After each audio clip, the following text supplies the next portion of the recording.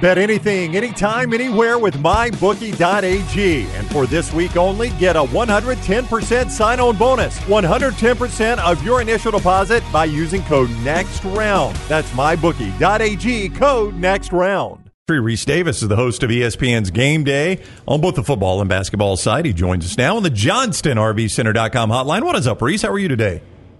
I'm doing great. How are you guys doing today? Doing fantastic. Thanks a lot. Let's start with where you were last Saturday, Neville Arena. Your colleague Jay Billis came on with us before your guys' show there. And he told us, and this is high praise coming from Jay, it was like, you know, in a lot of ways this is louder than Cameron Indoor. And that's a place where Jay has spent a lot of time is Cameron Indoor. Kentucky handled it well, but Neville Arena has gotten a reputation as one of the most difficult places in America to play. There's no question about it. It's a great atmosphere for basketball, the job that Bruce has done, not only from building a team, which you knew he could do, but he's such a dynamic, charismatic personality that he has generated some sustained enthusiasm for Auburn basketball. And they pride themselves on making it a difficult place to play. They stay behind their team, and it is a tremendous environment. I mean, who would have thought this is our 20th season on the road? Who would have thought that for 4 consecutive seasons, omitting the year, that we couldn't travel because of the restrictions and so forth, that we would have been at Auburn 4 straight years or 4 straight seasons when we're traveling. And that's just a testament, I think, to the job that they've done, the excellent program they've built. And they didn't play their best on Saturday night, but Kentucky had a ton to do with that. Kentucky did play close to its best, and they're not even full strength yet. So those were 2 really good teams, and Auburn's got a lot to look forward to, I think, with the rest of the regular season and certainly into the NCAA tournament. Rece, we've talked about this before. When Wimp and Sonny were Alabama and Auburn's head coaches, I mean, basketball was great, but we've never seen kind of a moment in time you're getting right now with Bruce and Nate. But if I asked you the difficult question, obviously these teams split in the regular season this year. Who is the best team in the state right now? I don't know. I mean, I would love to answer that question, but I don't know the answer to it. Alabama is better offensively, and Auburn is better defensively. So I think it's just a matter of how the game is played and who can sort of impose their will on the other. There are a few teams, if any, in the country that are better than Alabama offensively. But, they have some issues rebounding and defending at the rim. Auburn is certainly, I mean, the numbers say that they are an efficient offensive team, and they are, but they can get stuck. But they play really hard. They rebound and defend, and they make things difficult on opposing offenses. That's why I was so impressed with what Kentucky did. So I don't know that you can say, they each won on their home court. Certainly Auburn pulled away at home, and that's an advantage in their column. But, we'll see, if they were to meet again, maybe the rubber match will determine that if they were to meet in the SEC or even the NCAA tournament. Rece Davis is with us, College Game Day. I will point out Rece does not select the sites for College Game Day because people are wanting us to ask Rece if they will be in Tuscaloosa for the Alabama-Tennessee game. I have some say in it, though. I don't want to sell myself short. I have some say. To be honest, a little more so, and not that we decide. Ultimately, it's a collective decision. But ultimately, I think that some of the input is a little stronger in football, just to be honest, because the regular season in basketball is a different animal. But, we're stepping outside the norm this week by going to UConn, which is not a game that's on the ESPN platforms. I certainly can't say we haven't made a final decision, but I would say that a trip to Tuscaloosa is something that's certainly attractive and very high on the board at this point. So I can't say, but I would just encourage people, not to book their calendars too early on Saturday prior to the game. It leaves some room for perhaps a really nice event that might unfold there should certain things fall a certain way. Wow. Is that veiled enough for you? Yeah, a little bait in the water right there. Yeah, I do feel like you guys will be in Tuscaloosa for that game. Lance. I didn't say that. I didn't say that. I did not say that, but I didn't say that. So last year we obviously had San Diego State, Florida Atlantic in the Final Four, but going into last night, people are like, UConn is repeating. This is going to be the first repeat champion since we saw Florida in the mid-2000s, and they get walked off the court last night by a Creighton team that just could not miss beyond the arc. Does this seem like although you've got these top-heavy teams like Purdue and Houston and UConn and Arizona, does it seem like a year going into this tournament where realistically 15 to 20 teams could be Final Four and 10 to 12 could win this thing? Yes, sort of, but I'm of the opinion, and I watched the game last night, and basketball teams are going to lose, particularly against a really good team who played really well in an extraordinarily hostile environment. That's one of the great arenas that you'll see. I haven't had a chance to be there in person before. I would love to go to Creighton. I've watched tons on television, and it is always dynamic. I'm not bothered in the least that UConn lost last night. UConn's the best team. Everybody talks about UConn and Purdue being a cut above everybody. UConn's a cut above Purdue, in my judgment. And they're a cut above that group of Houston, Purdue, and Arizona, and maybe Tennessee works its way in there, maybe somebody else as well. I think UConn's the best team, and if not that I'm a gambling man, and anybody can lose. Anybody can step on a rake and hit themselves in the face, particularly in the NCAA tournament. We've seen it time and time again. But I'd pick UConn to win the national championship right now. They've got a better team. They've got a more versatile team. They've got something. They've got something for everybody. They've got a 7-2 giant from Bristol protecting the middle. They've got Newton. They've got Spencer. They've got Caravan. I mean, they just got. They have to help you. I mean, they didn't play their best last night. So if you're going to beat UConn, they've got to help you a little bit. So I still believe UConn is the prohibitive favorite. But I would agree with your premise that nobody's unbeatable, even UConn. But I would say beyond that, your numbers are about right, because it's going to be how the game's played. Are you hot that night? Do you get the wrong guy in foul trouble? Does the wrong guy twist his ankle at the wrong time? There's a lot of I hate to use the word parity, but there's a lot of similarity among all of that. 12 to 15, 16 teams below UConn, in my judgment. And UConn is a cut above, but not so far and away ahead of everyone that they're invincible. Rece Davis with us on the JohnstonRVCenter.com hotline. Is this Purdue team, do we make too much of the fact that they have been an earlier than expected exit in the NCAA, or is that a real thing, and is this team built differently to avoid that?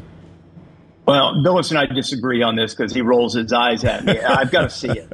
I agree. Yeah, because I believe they're excellent, and I love Painter and had a chance to call a couple of their games a couple years back before we didn't have a contract with the Big Ten. I'm very fond of Matt and the program. I think they're an excellent program, but I believe in I guess institutional culture. And while they have a great culture of basketball, like a tremendous one, when you have had the number of high profile failures on that stage that they have had, I think it creeps into your subconscious. So how do you exercise that demon? You continue to win and you answer a challenge against a good team. If they get challenged by a 16 or a 9 in the second round and they fight it off and win, I don't believe that exercises the demon. But you let them get a really good 4. As somebody that said, hey, that's a 4, like UConn was last year. You get a really good team, they get challenged and they answer it, or they blow them out. That type of thing can get you over the hump. So I believe Purdue needs something mentally that happened on the court that they can't prepare for, that they just have to execute when the time comes. If they can get over that mental hump, they're certainly good enough to win it. But that mental hump has been so extraordinary for a multitude of seasons. I believe there's something to it. And, a lot of people scoff at that, but I believe in that. And I think they have to get past it. From your days as an undergrad in Tuscaloosa, you always wanted to do what you're doing right now. I'm sure there are days you wake up and your career's surreal. You've got a new colleague in Nick Saban. Did you ever imagine a day when you were covering Nick Saban that you would be sitting beside him on campus every Saturday throughout the fall? I mean, what's this going to be like for you?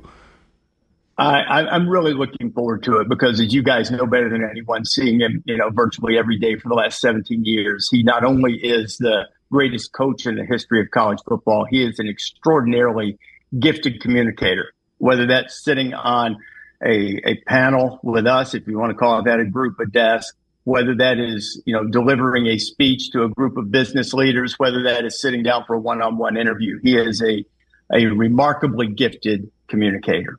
He's also a guy who wants to excel at everything he does. So I think he's already proven to be in the various times that we've had him on during the rare playoff occasions when they haven't been in it.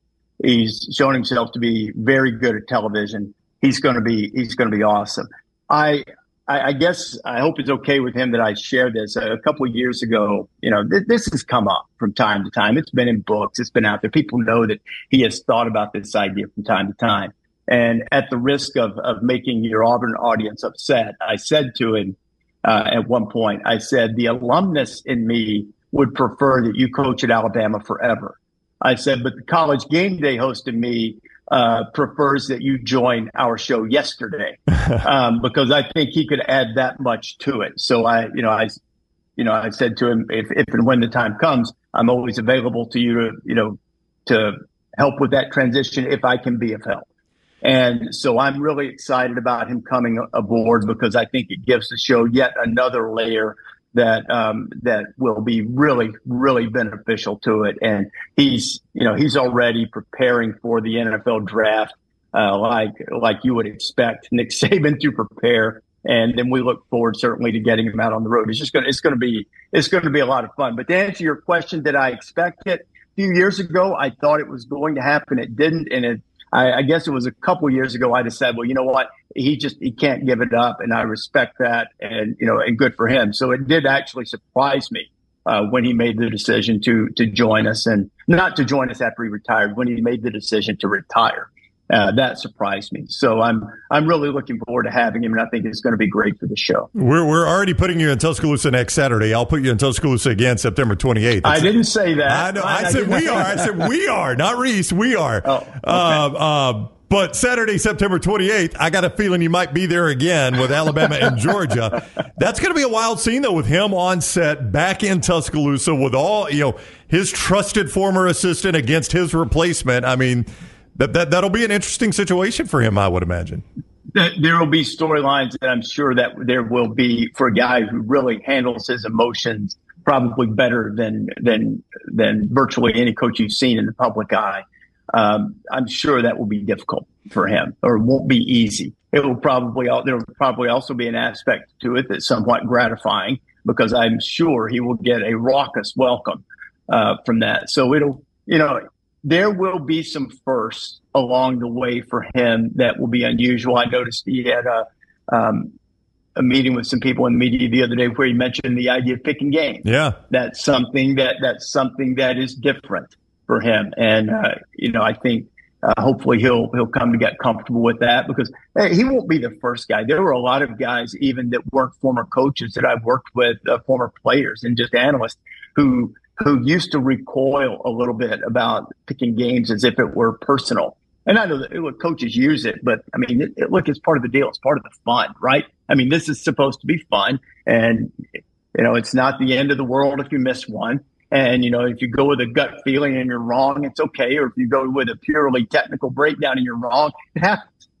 So I think he'll get comfortable with that as time goes along. But that is certainly a change for, I think, any coach who makes the move into a show like ours. So you facilitate the picks. I mean, you don't necessarily make picks, but how often do Desmond and Herbie and McAfee and Coach hear back from like next time you're in town? Like, I know you guys picked against me. I mean, do you all hear a lot of that? Are you kidding? I mean, all the time. I mean, it's like you do. It's like you do all of these great features. You do all of these great breakdowns. You do, all of this insightful analysis. You spend hours on the tape, and you say, you know what? I got a gut feeling old Sparty's going to get them today. And then they get beat, 42-7, and then whoever you picked against them, you guys picked against us. You beat us. I mean, it's. It can be frustrating until you just realize, the unadulterated passion that fans have for their teams, and they want you to feel about their team the way they feel about their team. That's what makes it fun. So you some of the stuff when they start yelling at you about that, or hitting you on, various social media platforms, let it roll, man. It's not a big deal. Hey, wrapping up here, Rece, when the announcement was made that Nick Saban was shutting it down and he was leaving, there were some of us on the show that were like, Kalen DeBoer is a home run guy. This is the guy Greg Byrne needs to go after. They ultimately hire Kalen DeBoer, and you get a lot of the fan bases, which you're going to get this, like, this guy doesn't know the South. You get some reservation from Alabama fans. We don't know exactly who this guy is. You've been around Kalen DeBoer. You guys were in Seattle this year. What are they getting with Kalen DeBoer? They're getting a guy who's just flat won everywhere he's been, a guy who is personable, and at least I've just gotten to know Kalen a little bit, over the past season with Washington being at the forefront. And as you mentioned, our trip to Seattle, he's a guy who relates to people easily. He's a guy who builds a great deal of loyalty among his players, and I think in turn with the fan base. So it'll take some time, and it is true that he hasn't been in the South, but no one is ever going to live up to what Nick Saban established, no matter who you are. Especially when you consider where Alabama was when he came in and took it over. But if you're going to find the next coach after Nick Saban, why in the world would you not get a guy that's 104-12 or whatever he is, with 3 national championships, and in 2 years took Washington to the national championship game? And while I think Michigan was clearly the better team, maybe a couple balls here and there bounce a different way, maybe they're right in that game till the end. So I don't think you could have found a better resume to step in there. And also, I think the number one thing you would want in that situation is you want a guy who embraces it and doesn't shy away from it and is not intimidated by the standard that has been set. And I think Kalen epitomizes all of that beautifully. So I think they're in really good hands. There's no guarantee with any coach. Heck, I remember a lot of people in our business, saying Nick Saban would be there 3 years and back to the NFL, or he's going to Texas, or Alabama was never going to be what it was, and their fans were delusional, and all of these people who said that a whole lot, who are still on various airwaves talking. They were wrong. So, you never know how things are going to go. And certainly there's no guarantee that Kalen is going to be wildly successful. But if I were to bet one way or the other, I would bet that he is going to be wildly successful, because his track record indicates that he always has been. And there's not much reason to think things would change when he's at a place with even greater resources than any place he's ever been. All right, see Rece and the crew Saturday morning from Storrs, Connecticut, Villanova, UConn. The Huskies coming off the loss last night to Creighton, and then we'll see where they are on the 2nd, March 2nd. It'll be a great mystery. Rece and the gang will unveil it at some point. Rece, thank you very much for the time. Always great talking with you. All right, guys. Thanks for having me on. All right, buddy. Take care. Rece with us on the Johnston RVCenter.com hotline.